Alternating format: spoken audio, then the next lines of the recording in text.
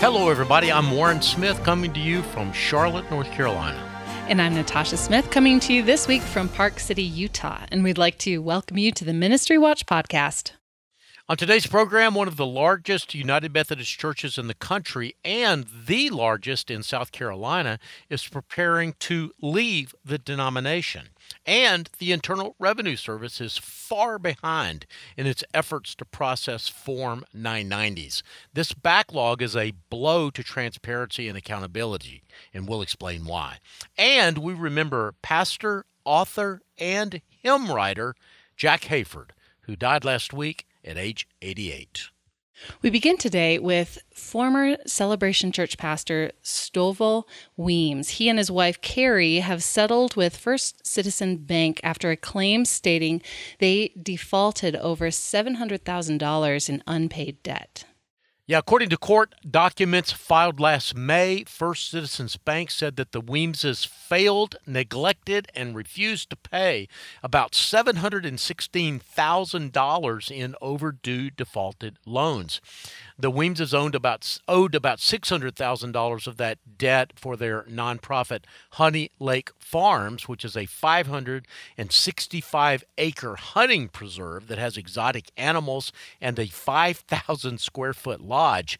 The rest of the debt, a little over $70,000, was from credit cards managed by two of the couple's companies, Weems Group, LLC, and North Stream Management Group, LLC. Last month, an attorney for the bank filed a notice stating First Citizens was voluntarily dismissing the suit due to amicable settlement. However, the Weems' days in court are far from over. Despite the settlement with First Citizens Bank, the couple remains involved in two other lawsuits that have not been resolved. Last spring, Celebration Church launched an investigation over concerns that the Weems breached their fiduciary responsibilities to the church. A 22-page report accused the Weemses of fraud and said that he unjustly enriched himself at the expense of the church through a series of deals and purchases. The report claims his conduct brought Celebration to the brink of insolvency and listed the church's unpaid accounts receivable at more than $3.3 million. Following Weems' resignation from all roles at Celebration in April, the couple filed a defamation lawsuit against the former church. In it, they claimed that the church's report that he had committed rampant spiritual and emotional abuse along with fraud slandered his character. But Judge Marianne Lloyd dropped the defamation suit. However, she did leave open the opportunity for the Weemses to renew a new case, and they did so back in October. In addition to the defamation suit, the Weems have another case to defend. Celebration Church filed a lawsuit on June the 1st of last year seeking to remove the couple from a $1 million estate they claim the Weems purchased last summer as a parsonage, but without authorization from the church's board. The suit said although the Weems have no property rights, title, or interest, they continue to live on the property after the Weems' resignation and refuse to pay rent or vacate the premises. Lawyers representing the Weems and the church will present their arguments on the property dispute in just a couple of weeks on January 23rd. The next hearing on the defamation case will come the very next day on January 24th. Our next story involves a pro-life pregnancy center firebombed last June in Buffalo, New York. It has decided to conduct its own investigation into the violence. Yeah, Compass Care is a ministry to women in crisis pregnancies that's been operating since 1980. It incurred over $500,000 in damages to its facility due to violence. Services continued in an alternative location while the center was being repaired, but it took 52 days to rebuild the firebombed center, according to the Compass Care president, Jim Harden. The center said it received little help from local, state, and federal law enforcement. Harden also noted that it will conduct its own investigation in conjunction with the Thomas More Society, which is a Catholic public interest law firm based in Chicago. The goal of the investigation is to look at all violent events at pregnancy centers across the country, which is estimated to be around 78 centers, and find any commonalities. Then they will use that evidence found to file a civil suit. Tom Brazier is president of the Thomas More Society. Brazier said both Compass Care and the Thomas More Society would prefer to work with law enforcement, but they will proceed with civil action as appropriate. Brazier said they are still waiting on reports from investigators, but early reports indicate that the same actors are carrying out the violent attacks on all these facilities, or many of those facilities at least, all around the country. Let's look at one more story before we take a break. It's a story of 5 women in California who have filed a lawsuit alleging that the International Churches of Christ perpetuated a systemic scheme of abuse that included the sexual abuse of children as young as 3 years old, as well as financial abuse of its members. The 5 women, who are now in their 20s or early 30s, filed a Racketeer Influenced and Corruption Organizations Act, or RICO, lawsuit in the U.S. District Court for the Central District of California on December the 30th against ICOC and affiliated organizations. The International Christian Church, Hope Worldwide Limited, Mercy Worldwide, and the City of Angels International Christian Church. ICOC founder Kip McKean and the estate of Chuck Lucas, whom the plaintiffs say co-led the church, are also named as defendants. The ICOC has more than 120,000 members across 144 countries, according to the lawsuit. In the complaint, the plaintiffs allege abuse that, in their words, shocks the conscience from its appallingly epic proportions by a ruthless den of sexual predators who used physical force and psychological manipulation to rape and abuse children, then pressured members to stay silent about it through payoffs and non-disclosure agreements.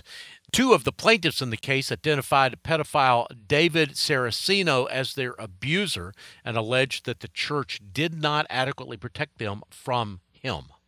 The plaintiffs allege they suffered harm, including physical, mental, and emotional injuries from the childhood sex abuse and molestation, and incurred medical and other expenses for care, treatment, and counseling. The lawsuit also claims church members were coerced into tithing, giving 10% of their income to the church to contribute funds to mission trips twice a year and to meet a quota for bringing in new members. And that pressure to comply led some church members to depression and, they say, even to suicide. The plaintiffs presented 10 claims for relief, including sexual assault of a minor, failure to report suspected child abuse in violation of the Penal Code, and sexual battery. They have asked to be awarded both compensatory and special damages, statutory penalties, liquidated damages, punitive damages, and exemplary damages, as well as the cost of litigation itself. Warren, we need to take a break. When we return, the Internal Revenue Service is way behind in processing the tax returns of nonprofit organizations. We'll have the latest. I'm Natasha Smith, along with my co-host Warren Smith. We'll have that story and much more after this short break.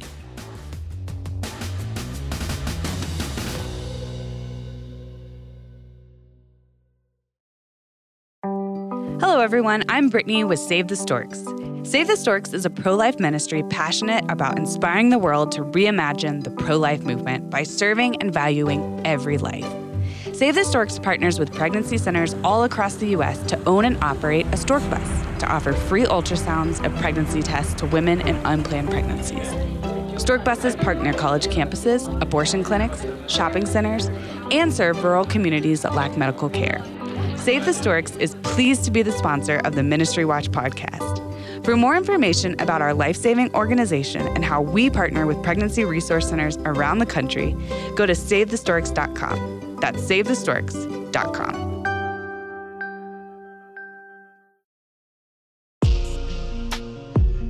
Welcome back. I'm Natasha Smith, along with my co-host Warren Smith, and you're listening to the Ministry Watch podcast. Up next, the story we promised before the break. As Americans scrambled to make their year-end charitable contributions, they had to do so without a key tool for understanding how those charities spend their money, and that is their most recent tax returns. According to a ProPublica review of public IRS information that was published here at Ministry Watch, the agency is behind on releasing nearly 500,000 tax returns, known as Form 990s, for tax-exempt organizations. The delays, which began 2 years ago, are stymieing access to key financial information that governments, the public, grant makers, and oversight groups such as Ministry Watch use to evaluate the nation's tax-exempt organizations. Ministry Watch has been reporting on this problem for months. We have. We wrote our first story about the problems at the IRS last April, nearly a year ago now, and we've mentioned the problem often in other stories that we've written since then.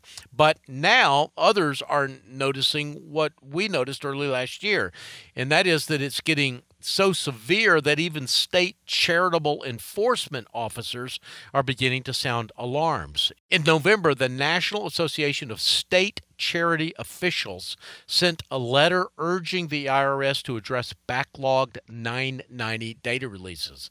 The organization wrote a letter to the IRS that said, for charity regulators, the Form 990 series not only helps ensure transparency and accountability, but also provides vital information for state investigations into potential fraud and misuse of charitable resources. It is critical that the availability of that data be timely. So what's on a Form 990? Well, the filings which tax-exempt organizations must submit annually detail how they carried out their public interest mission.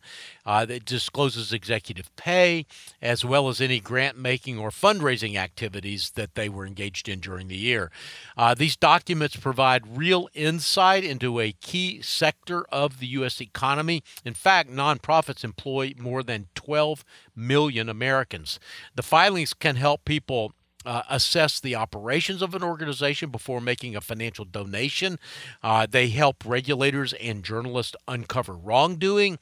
I can tell you that we use Form 990s just about every day here at Ministry Watch, and much of the information that we're receiving from the IRS is now at least a year old. Some of it is as much as 2 or 3 years old.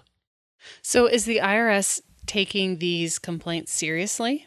Well, in a statement, the IRS said that it is making progress, those are their words, and aims to resume posting information pretty soon. This is an important tool, a spokesperson said, and the IRS is committed to keeping information up to date on the site to help taxpayers and others who use the data. That sounds pretty nonspecific.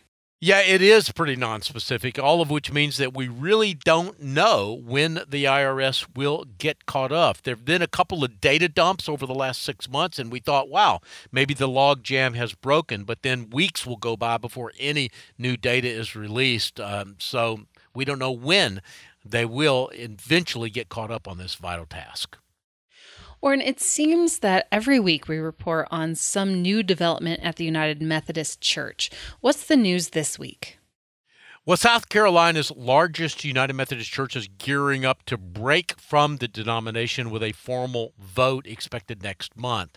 Mount Horeb United Methodist is in Lexington, South Carolina, which is right outside of Columbia, the state capital, and it has for some time been inching toward a disaffiliation vote. Beginning on Monday, January the 9th, Mount Horeb begins a 30-day discernment period, after which it will then vote on whether to break away from the denomination. 2/3 of the congregation must vote to leave to trigger the exit, and so far the vote hasn't been scheduled. Pastor Jeff Kiersey, the church's longtime pastor, has been clear that he favors pulling out of the denomination. He says the United Methodist Church has been moving away from Orthodox Christian tenets, particularly around sexuality. The church's discernment guide says this: we believe in celibacy in singleness and fidelity in marriage, with marriage being defined as between a man and a woman. Mount Horeb relies on the scriptures and what Orthodox Christians have always believed about God to guide all manners of human relations, including sexual ethics. Formally, the United Methodist Church rules also affirm these beliefs, but many congregations and pastors in the 6.4 million member denomination have publicly disavowed them. Mount Horeb has more than 5,100 members, and among them is Nikki Haley, the former South Carolina governor, and it's one of the largest United Methodist churches in the country to publicly announce its plans to sever ties with the United Methodist Church. Others include Fraser United Methodist Church in Montgomery, Alabama, and White's Chapel United Methodist Church in the Dallas area. And we've reported on the White's Chapel situation previously here at Ministry Watch. The South Carolina Conference, a regional body of the United Methodist Churches, has 958 churches. South Carolina churches wishing to break away from the denomination this year must vote by March the 1st. The conference will then formally ratify their exit at a meeting in June. And we have one more bit of news coming from the United Methodist world. We do. The Confessing Movement, which is a lay-led conservative Christian movement that pushed back against the influences of liberalism and progressivism within the United Methodist Church, has now shut down. And they've shut down, they say, for a good reason, that the launch of a new conservative denomination means that they're no longer needed. The group's executive director, Patricia Miller, basically said, mission accomplished. The group felt that their goal had been accomplished by the formation of the Global Methodist Church. Thus, the movement could disband in good conscience. We believe with the launching of the Global Methodist Church that our goal for a faithful denomination has been met, Miller said. The group was formed in 1994, so nearly 30 years ago, and Patricia Miller has been the executive director since 1997. Warren, we're going to take another break. When we return, our lightning round of ministry news of the week. I'm Natasha Smith with my co-host Warren Smith. More in a moment.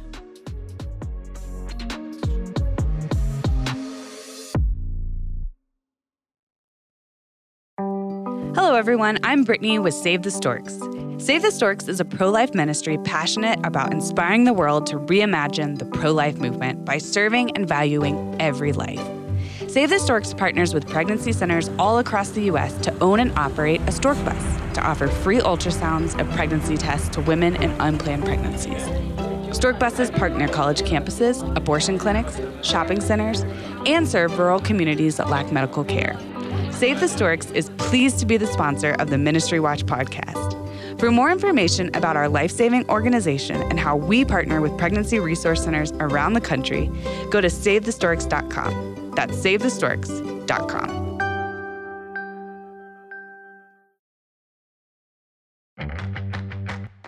Welcome back. I'm Natasha Smith with my co-host Warren Smith, and you're listening to the Ministry Watch podcast. Now, we like to use this last segment as a sort of lightning round of shorter news briefs. What's up first?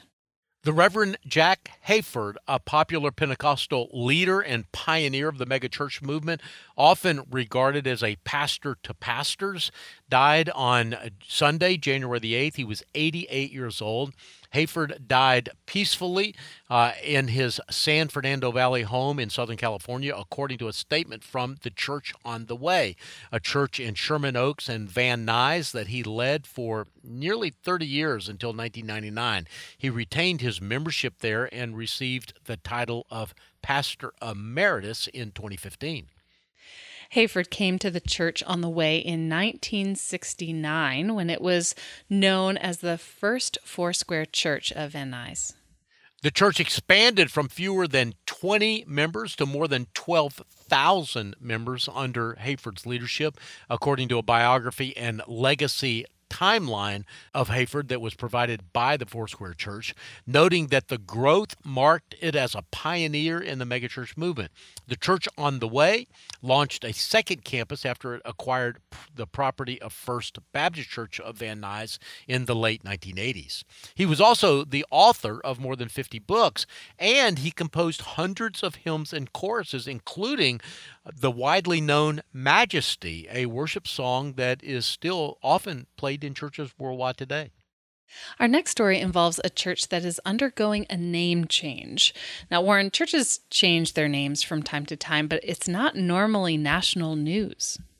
You're right. It's not normally national news, but the circumstances here are a little bit different, and I think interesting. A Baptist church in Alaska is changing its name to better reflect its vision and to prevent any association with what its head pastor called false religions. Anchorage Baptist Temple will now be known as Mountain City Church. The associated Anchorage Christian School will become Mountain City Christian Academy. Pastor Ron Huffman said the word temple is more often associated with false religions these days than with true places of worship.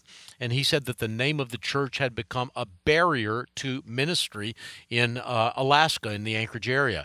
The 2,500-member church was founded in 1956.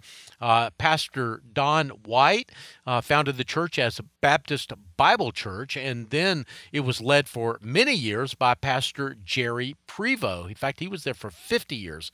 Under his leadership, the church grew to include a radio and TV ministry throughout the state. Prevost, by the way, was recently named to be the interim president of Liberty University, further elevating the profile of both Prevost and his former church. And who do we have in the ministry spotlight this week? Kentucky Mountain Bible College. The school began in 1931 to prepare students for a ministry of spreading scriptural holiness.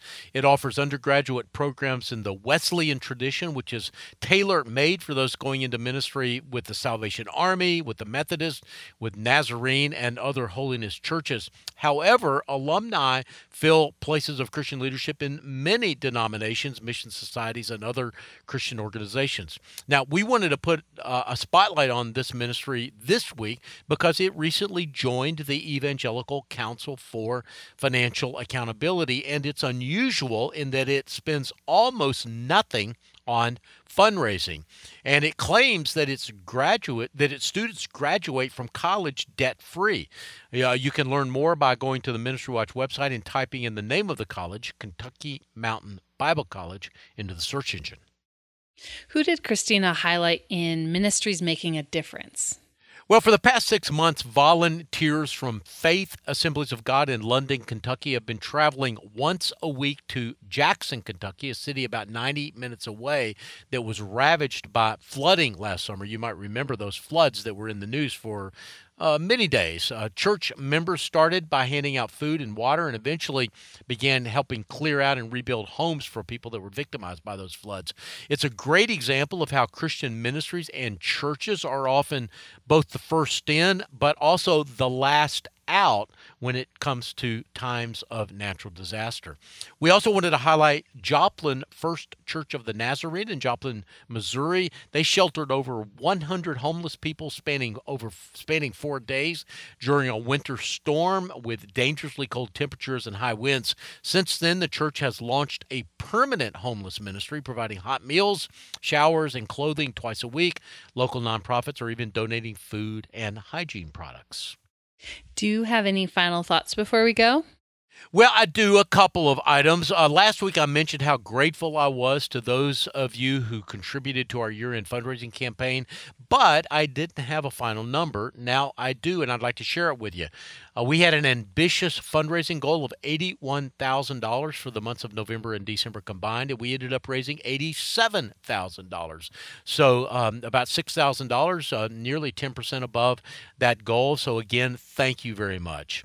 Also, I want to mention that we're going to be doing our webinar, How to Find and Read a Form 990. Again, this webinar is one we've done in the past, but it's proven so popular that we wanted to repeat it again, especially in light of some of the news that we've been reporting on even earlier in this program about Form 990s and their importance.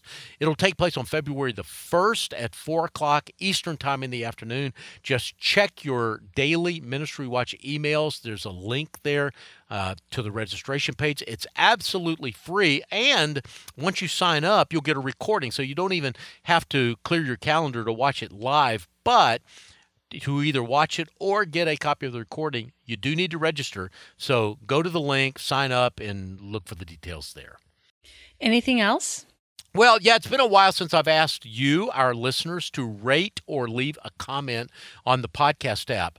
But our listenership has nearly doubled in the past year.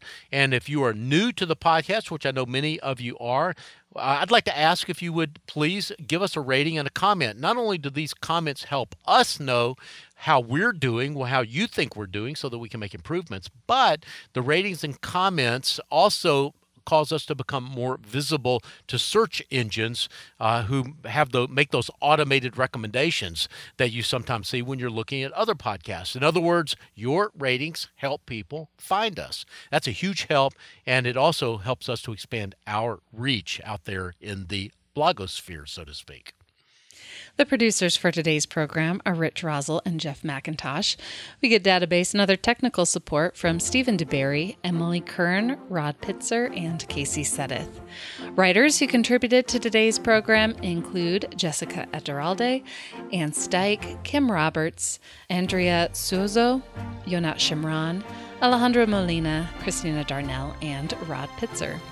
A special thanks to ProPublica for contributing materials for this week's podcast. And you've been listening to the Ministry Watch podcast. Until next time, may God bless you.